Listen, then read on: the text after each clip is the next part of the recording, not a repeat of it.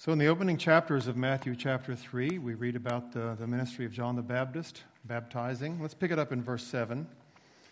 But when he saw many of the Pharisees and Sadducees coming to his baptism, he said to them, "You brood of vipers, who warned you to flee from the wrath to come? Bear fruit in keeping with repentance, and do not presume to say to yourselves, 'We have Abraham as our father.' For I tell you, God is able from these stones to raise up children for Abraham. Even now the axe is laid to the root of the trees. Every tree, therefore, that does not bear good fruit is cut down and thrown into the fire. I baptize you with water for repentance, but he who is coming after me is mightier than I, whose sandals I am not worthy to carry. He will baptize you with the Holy Spirit and fire. His winnowing fork is in his hand, and he will clear his threshing floor and gather his wheat into the barn, but the chaff he will burn with unquenchable fire." Then Jesus came from Galilee to the Jordan to John to be baptized by him. John would have prevented him, saying, "I need to be baptized by you, and do you come to me?" But Jesus answered him, "Let it be so now, for thus it is fitting for us to fulfill all righteousness." Then he consented. And when Jesus was baptized, immediately he went up from the water, and behold, the heavens were opened to him. And he saw the Spirit of God descending like a dove and coming to rest on him. And behold, a voice from heaven said, "This is my beloved Son, with whom I am well pleased."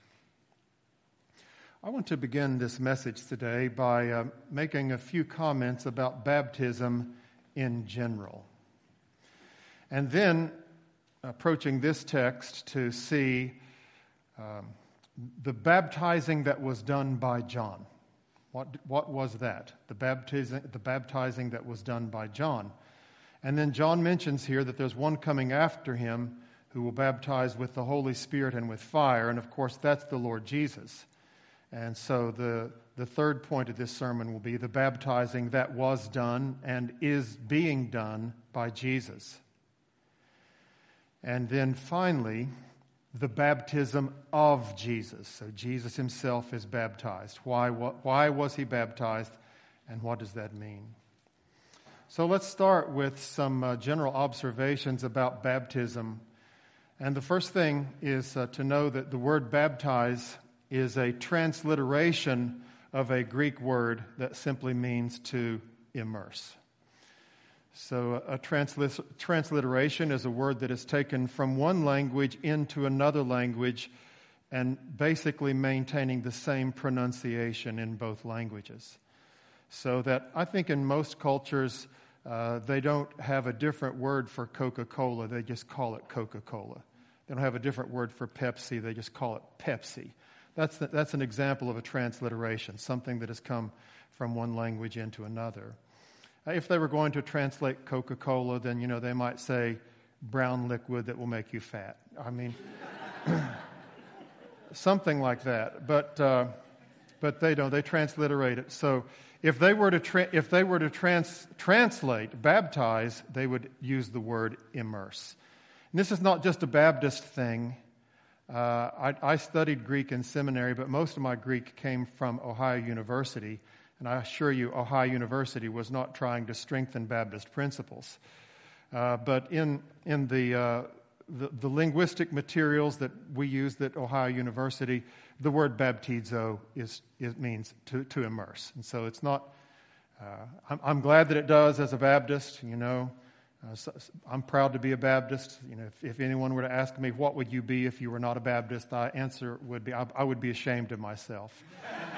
So when it comes to baptism, I don't think that we should get upset at people who sprinkle or people who pour. I think that we should say, you baptize your way, we'll baptize God's way.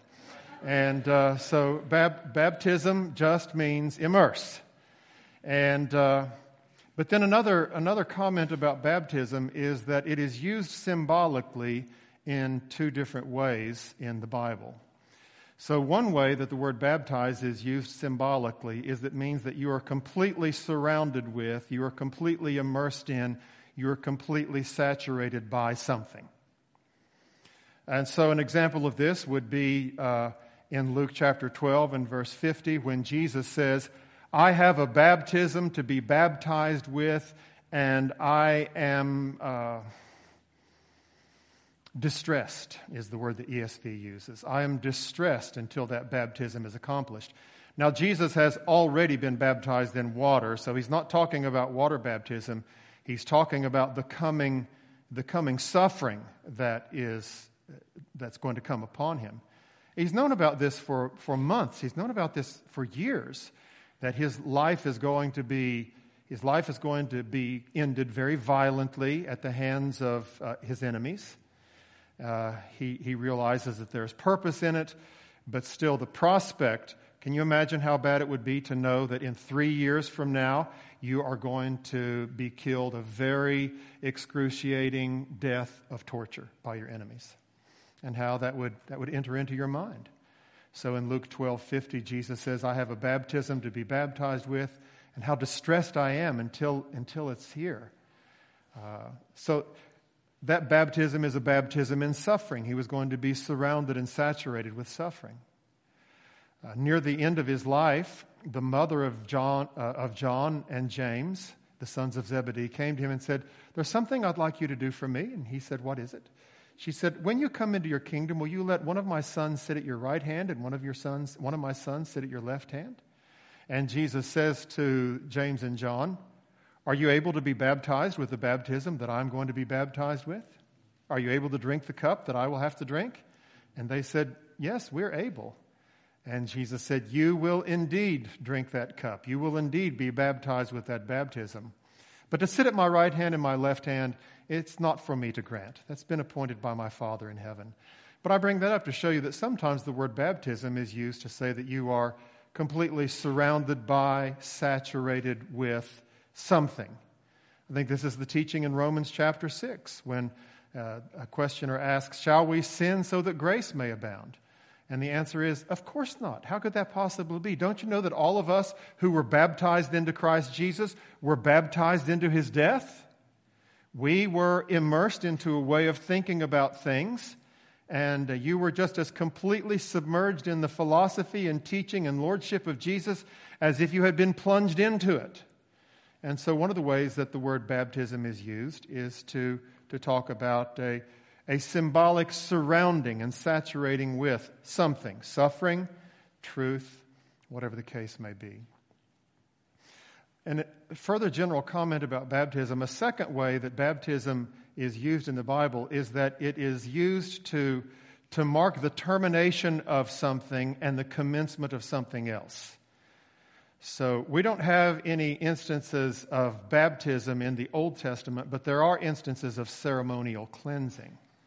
So after someone had committed certain sins, there were certain ritualistic cleansings that they had to go through. Of course, they were saying, I repent of this. I'm turning away from this. I'm going to start new. And so there's a ceremonial cleansing. If in battle a man decided that he was going to take one of the women from a foreign nation to be his wife or to be his slave, then there were certain cleansing rituals. She had to shave off all of her hair. She had to be bathed with water. It's a way of saying this is the end. There's something new starting. In the Nazirite ritual, so there was a vow that men could take, that they would dedicate themselves entirely to God for a certain period of time. Some people were dedicated their entire lives. John the Baptist was one of those men. But there are others who would say, well, for the next 2 years I'm going to be a Nazirite.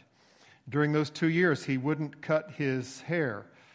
He would not eat anything that was produced from a grapevine. So no raisins, no grapes, no wine. But at the end of his Nazirite vow, then there was a cleansing ritual. It's like, this is the end of your Nazirite vow. Now this commences the rest of your life. Baptism in the New Testament is like that. Baptism is like the period at the end of a sentence followed by a capital letter at the beginning of the next sentence. This part of my life is over, period. I am starting a new phase of my life, capital letter. And that's symbolized by being plunged into water, and that plunge into water symbolizes death. It is a proclamation that I am dead to my old self. I don't hear this so much anymore, but in years gone by, I would sometimes hear young people say, usually jokingly, "You are dead to me." Meaning that you have done something that I am not going to put up with that. You are dead to me. And they were usually saying that in a joking way. But of course, if someone says it in a serious way, it's like, from now on, I'm just going to act like you are dead. Well, when you are baptized, you are making a statement that that's the way that you're going to regard your life away from God. You're going to say, I'm dead to that. I am not going to live that way anymore. And of course, in baptism, you don't stay under the water. That's not baptism, that's drowning. If you stay under the water, so you come up out of the water, and that is the capital letter at the beginning of the next sentence that's saying, now something new is beginning. It's similar to taking a bath at the end of a long day where you got very dirty doing hard work. And at the end of the day, not in the middle of the day, but at the end of the day, when you're finished with the work, then you take a bath. It kind of puts a period on the end of the day and say, now it's time for me to rest. And so in general, that is the way that baptism functions. So it can symbolically mean that you are surrounded by and saturated with something, and it also symbolizes the end of something and the commencement of something else. So baptism is a little bit like a commencement ceremony or a graduation ceremony. You're graduating from high school, you're commencing your life as a postgrad, and so on. So that's general comments about baptism. Now, what about the baptism that John did? So the Bible tells us that John came baptizing with a baptism of repentance, baptizing in water with a baptism of repentance for the forgiveness of sins. Now, this is exactly Christian baptism. So I don't think that people who were baptized by John had to be baptized again when they became followers of Jesus. The subjects of John's baptism and Christian baptism are the same. People who repent. The subjects, the mode of baptism is the same. They were baptized or immersed in water. And then the expectations were the same. You are supposed to produce fruits in keeping with repentance. It is a baptism in water for repentance and the remission of sins. And that's what happens when you are baptized as a Christian. You are professing that you have repented, and now you're putting a period on that. You are burying that old person who lived in rebellion against God, and you are going to come out of that water as a new person to live in newness of life. This is only a symbol. Baptism in both cases is symbolic. Baptism never produced repentance in the case of John the Baptist, and it doesn't now. So baptism is not part of salvation. The symbol is not. The reality is. Baptism is a picture of a reality. What reality? That now you have stopped the old way of living, you're starting a new way of living. Now you have been surrounded with and saturated by the Lordship of Jesus Christ. And so baptism symbolizes that. Baptism, both John's baptism and Christian baptism, are a proclamation of the gospel, a proclamation that in order to be right with God, there needs to be a death and there needs to be a resurrection. It symbolizes our death and our resurrection, but it also symbolizes the death and the resurrection of the Lord Jesus Christ. It is a proclamation that now I am one of the baptized people. I am one of the people who follows Jesus and who is happy to proclaim it to the world through this public proclamation that I now belong to Jesus. I am one of the baptized people. And so I don't think that there is any difference between John's baptism and between Christian baptism. Both John and Jesus baptized representing repentance and the remission of sins. So that's the baptizing of John. Now, what about the baptizing of Jesus? So you see in this text, John says, I baptize you with water, but there is one coming after me, the thongs of whose sandals I'm not worthy to untie. He will baptize you with the Holy Spirit and with fire. So what does that mean? So it's not in contrast to John's baptism. It is a further thing that Jesus is going to do, that Jesus has now done. But from John's perspective, it's something that Jesus is going to do that I cannot do. I will baptize you in water. Jesus and his disciples will also baptize you in water for repentance and for the remission of sins, to picture that. But Jesus is going to do something that neither I nor anyone else ever has done or ever can do. He is going to baptize you with the Holy Spirit and with fire. Now, what does it mean? Let's take that one at a time. What does it mean that Jesus baptizes with the Holy Spirit? And I believe that this is not referring to conversion. I don't think that it's referring to regeneration. Furthermore, I don't think that it's referring to sanctification. Because all of those things had already been being done by the Holy Spirit in the Old Testament. In the Old Testament, everyone who was regenerated by the power of the Holy Spirit. Everyone who was converted by the power of the Holy Spirit. Everyone who was sanctified through the power of the Holy Spirit. So John is saying there's something new that is going to happen. Jesus is going to baptize you with the Holy Spirit. And I think that what John is referring to is what happened at the day of Pentecost. At the day of Pentecost, Jesus sent the promised Comforter from the Father, and he came down upon the disciples, the church that was gathered there, and this was a way of the Holy Spirit saying, I accredit you. You are my people. I indwell you. I'm going to stay here. And I empower you. I'm going to equip you for everything that you need to do. Now, this is not the first time in history that something like that happened. When Moses built the tabernacle and dedicated the tabernacle, then there was a cloud of smoke that came down and filled the tabernacle. And that's a way of saying, this is my tabernacle. I own it. I'm going to receive worship that comes here. I'm going to use the truth that is symbolized by this tabernacle to save my people and to influence my people. And then later, when the tabernacle was replaced by the temple, Solomon built the temple, then again, there is a cloud of smoke that comes down and fills the temple.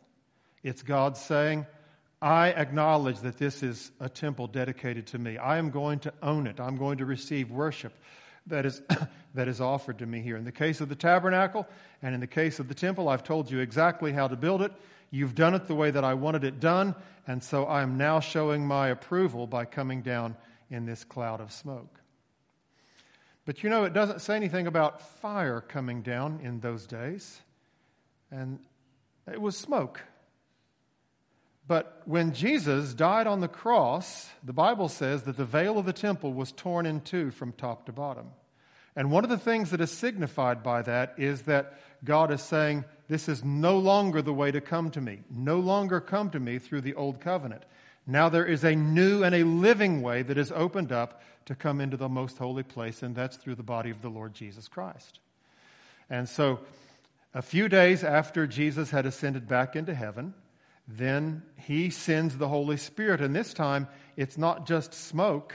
This time it's fire. And he baptizes the church with fire. And this is God's way of saying, this has been constructed the way that I want it. Jesus has done it the way that I prescribed to him. I own this as my dwelling place. I own this as the place from which I will receive worship. I own this as the people that I'm going to use to accomplish my work throughout the world. And so Jesus baptizes with the Holy Spirit, he baptized his new people, the followers of Jesus Christ, or Christians. He baptized them as God's dwelling place. So that's what it means to be baptized with fire. But what does it mean to be baptized with the Holy Spirit, I meant to say? What does it mean to be baptized with fire? I think that the answer to this is obvious in our text. So let's look at what it says in verse 11. Start with verse 10. Even now the axe is laid to the root of the trees. Every tree, therefore, that does not bear good fruit is cut down and thrown into the fire. All right, simple question here. Don't answer it out loud. Is the fire here good or bad? Well, it's good insofar that it's accomplishing God's purpose, but it's bad for the trees that are cut in there. It's the fire of judgment. And then we have in verse 11, John saying, he who is coming after me, who is mightier than I, whose sandals I'm not worthy to carry, he will baptize you with the Holy Spirit and fire. Now that's what we're trying to determine. What does fire mean there? Look at verse 12. His winnowing fork is in his hand, and he will clear his threshing floor and gather his wheat into the barn, but the chaff he will burn with unquenchable fire. So there again, in verse 12, is fire a good thing or is fire a bad thing? Well, it's good insofar as God has it under his control, but it's bad for the chaff. It is the fire of judgment. And so in both of the verses that surround verse 11, we have the word fire, and in both cases it's obvious that it's the fire of judgment. And so I think that then it's also obvious in verse 11 that the fire of judgment is what Jesus is going to bring. And his fire fell on Jerusalem in AD 70 when he destroyed the city of Jerusalem. His fire falls on people who die rebellious against him when they are cast into the flames of hell. At the last day, the world is going to be consumed and the elements are going to melt in flaming fire. That's the judgment of Jesus. And then at the great judgment, then all who are enemies against the Lord are going to be thrown into the lake of fire. So I think that all of this is what John is predicting here, that is going to be taking place through the powerful ministry of Jesus. He's going to baptize with the Holy Spirit, and that happened at Pentecost. He's going to baptize with fire. That has been happening for the last 2,000 years and continues to happen as Jesus executes judgment. So we've seen baptism in general. We've seen the baptizing that was done by John. We've seen the baptizing that was done by Jesus. Now let's end up this sermon by looking at the baptism that was done on Jesus. Why did Jesus have to be baptized? So we already saw that the baptism of John was a baptism of repentance. Did Jesus need to repent? No, of course not. It's a baptism for the remission of sins. Did Jesus have sins that he needed to have remitted? No, of course not. So this does not mean that Jesus was cleansed of his sins, but it is that sense of baptism that this is the end of something and it's the beginning of something else. There is a period that is put at the end of something. This is a period that is put at the end of Jesus' private life. His obscure life. For 30 years, I told you, he sat on the bench. And now, at his baptism, there is a period put on the end of that bench sitting time, and now he is going to commence his public ministry, which we see happening immediately after this. So, the baptism of Jesus was to fulfill all righteousness. Now, when I was talking about the baptism of John the Baptist, I mentioned one reason for John's baptizing, but I never mentioned another reason that was very important. The first reason that I did mention was that it was a baptism that symbolized repentance and remission of sins. But turning your Bibles to John chapter 1, and we will see that there was in fact a second purpose for John's baptizing.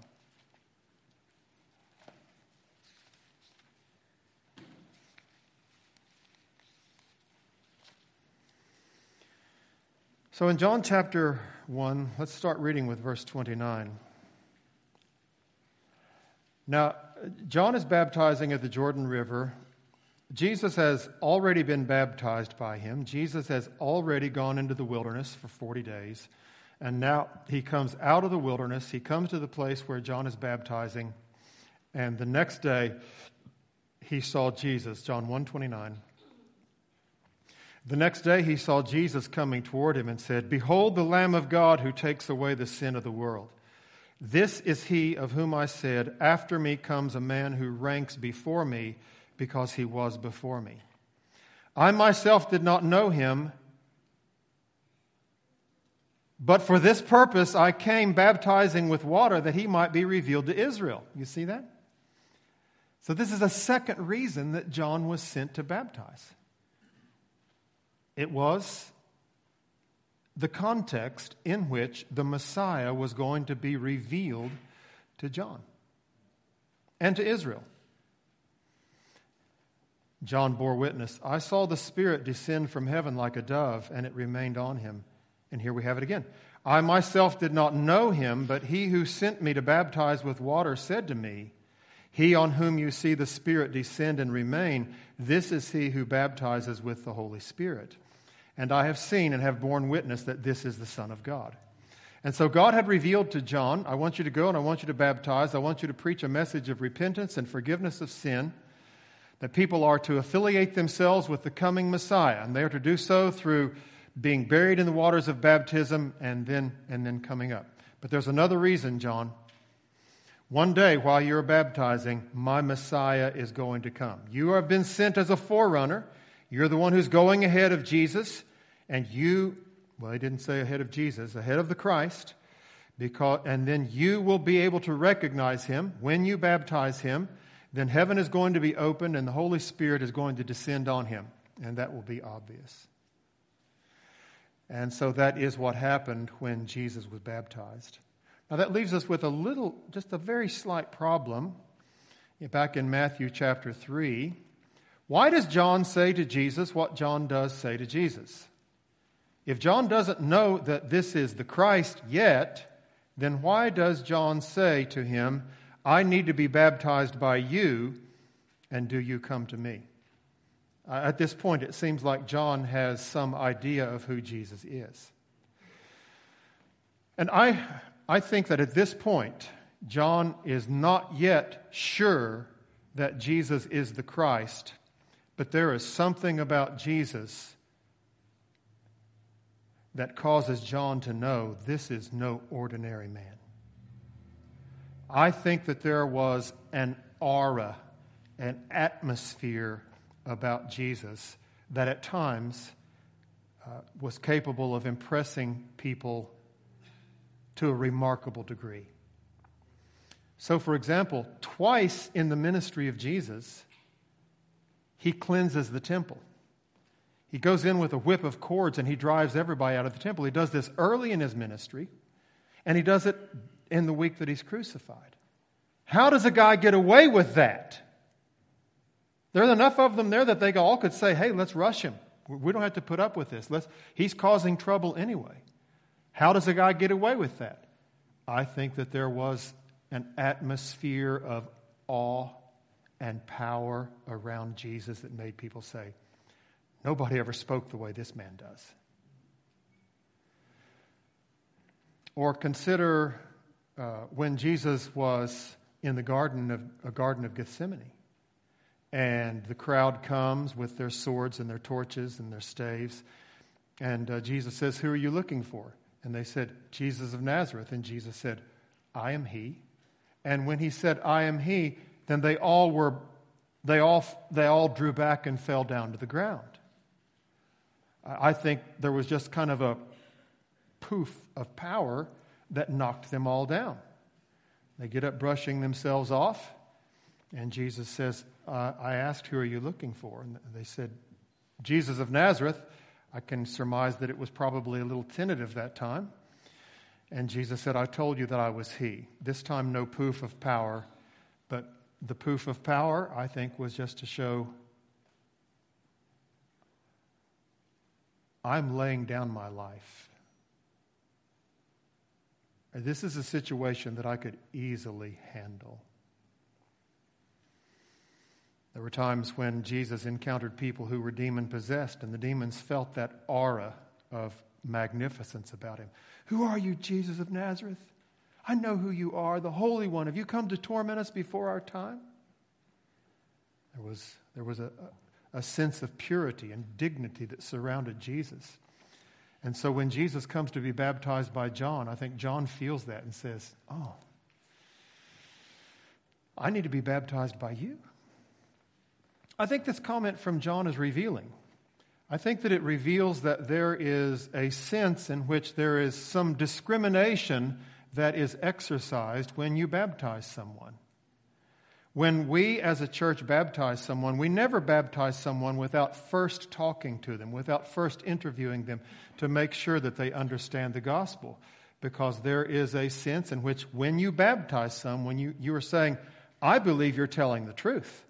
I believe that you are repenting of your sin. I believe that you have trusted in Christ. And John says, I just don't feel like I'm worthy to exercise that kind of discrimination when it comes to you. And Jesus says, let it be so now, for thus it is fitting for us to fulfill all righteousness. I'm coming to the conclusion of my lifetime of separation and seclusion. I'm entering into my life of public service that's going to culminate in my death, burial, and resurrection. And so let's fulfill all righteousness by going through this commencement ceremony, this graduation ceremony, and also this proclamation of the gospel. Because, baptism is a proclamation of the gospel. Which gospel? Because there are a lot of people who say that they preach the gospel, and there are a lot of groups who practice baptism. I believe that baptism is a proclamation of the gospel that is spoken by the group doing the baptizing. And this is why I believe that the administrator of baptism matters. I'm not talking about whether it's the preacher or a deacon who does the baptizing. I mean that it needs to be a church that understands the gospel. And so there are cults that practice baptism by immersion. But we wouldn't receive that as legitimate baptism because they're preaching a false gospel. There are groups that practice baptism by immersion, and they do it only to professing believers. But they say that you can lose your salvation, and that means that somehow you must have earned it yourself. And then there are other groups that baptize by saying this is an essential part of your conversion. You cannot be saved unless you are baptized. We're not going to interview you. We're not going to talk to you about whether or not you understand the gospel. We are just going to baptize you. And we would not receive baptism from a group like that either, because that's a false gospel. And so the administrator of baptism matters, and I think that is implied here in John the Baptist's objection. I need to be baptized by you. You're the one who is in a position to exercise discernment. You're the one who apparently has been endued with such authority from on high. But what he may have said, I surmise this to be true, was confirmed to be true when he baptized Jesus and Jesus was praying. Now, I pointed this out to you when I read it in the Gospel of Luke. It doesn't say it here in Matthew, but it says that Jesus was praying. And I think that he was praying specifically for two things. I think he was praying specifically for empowerment to do the task that was ahead of him. And he was praying for accreditation from God the Father. I need special power to do this. And when he was baptized, God the Father sends the Holy Spirit. The Holy Spirit descends on him. You are empowered, my son, to do the work. And then the accreditation comes when God the Father speaks from heaven and says, this is my beloved Son, with whom I am well pleased. He is well qualified to do the task that he is about to undertake. There is no sin in him. You perhaps have read that when a lamb was being set aside for the Passover, that there was a period of time when it was to be taken out of the flock and watched for a few days, just to make sure that it wasn't a sick lamb, to make sure that it never had any flaws. For 30 years, Jesus has been set apart, and God has been watching him. And at the end of those 30 years, God says, he is my man. He is my son. I am well pleased with him. Carry on, son. I give you the equipment that you need. I'm sending you the Holy Spirit. John says in John chapter 3, to him God gives the Spirit without measure. He had the Holy Spirit as much as he needed to accomplish the task. And he was going to need it because the next thing that we read is that he goes out into the wilderness where he fasts for 40 days and he's tempted by the devil. But I want to conclude this sermon with observing that at the baptism of Jesus, all three persons of the Trinity were present. So you have God the Son being baptized. You have God the Holy Spirit coming down like a dove.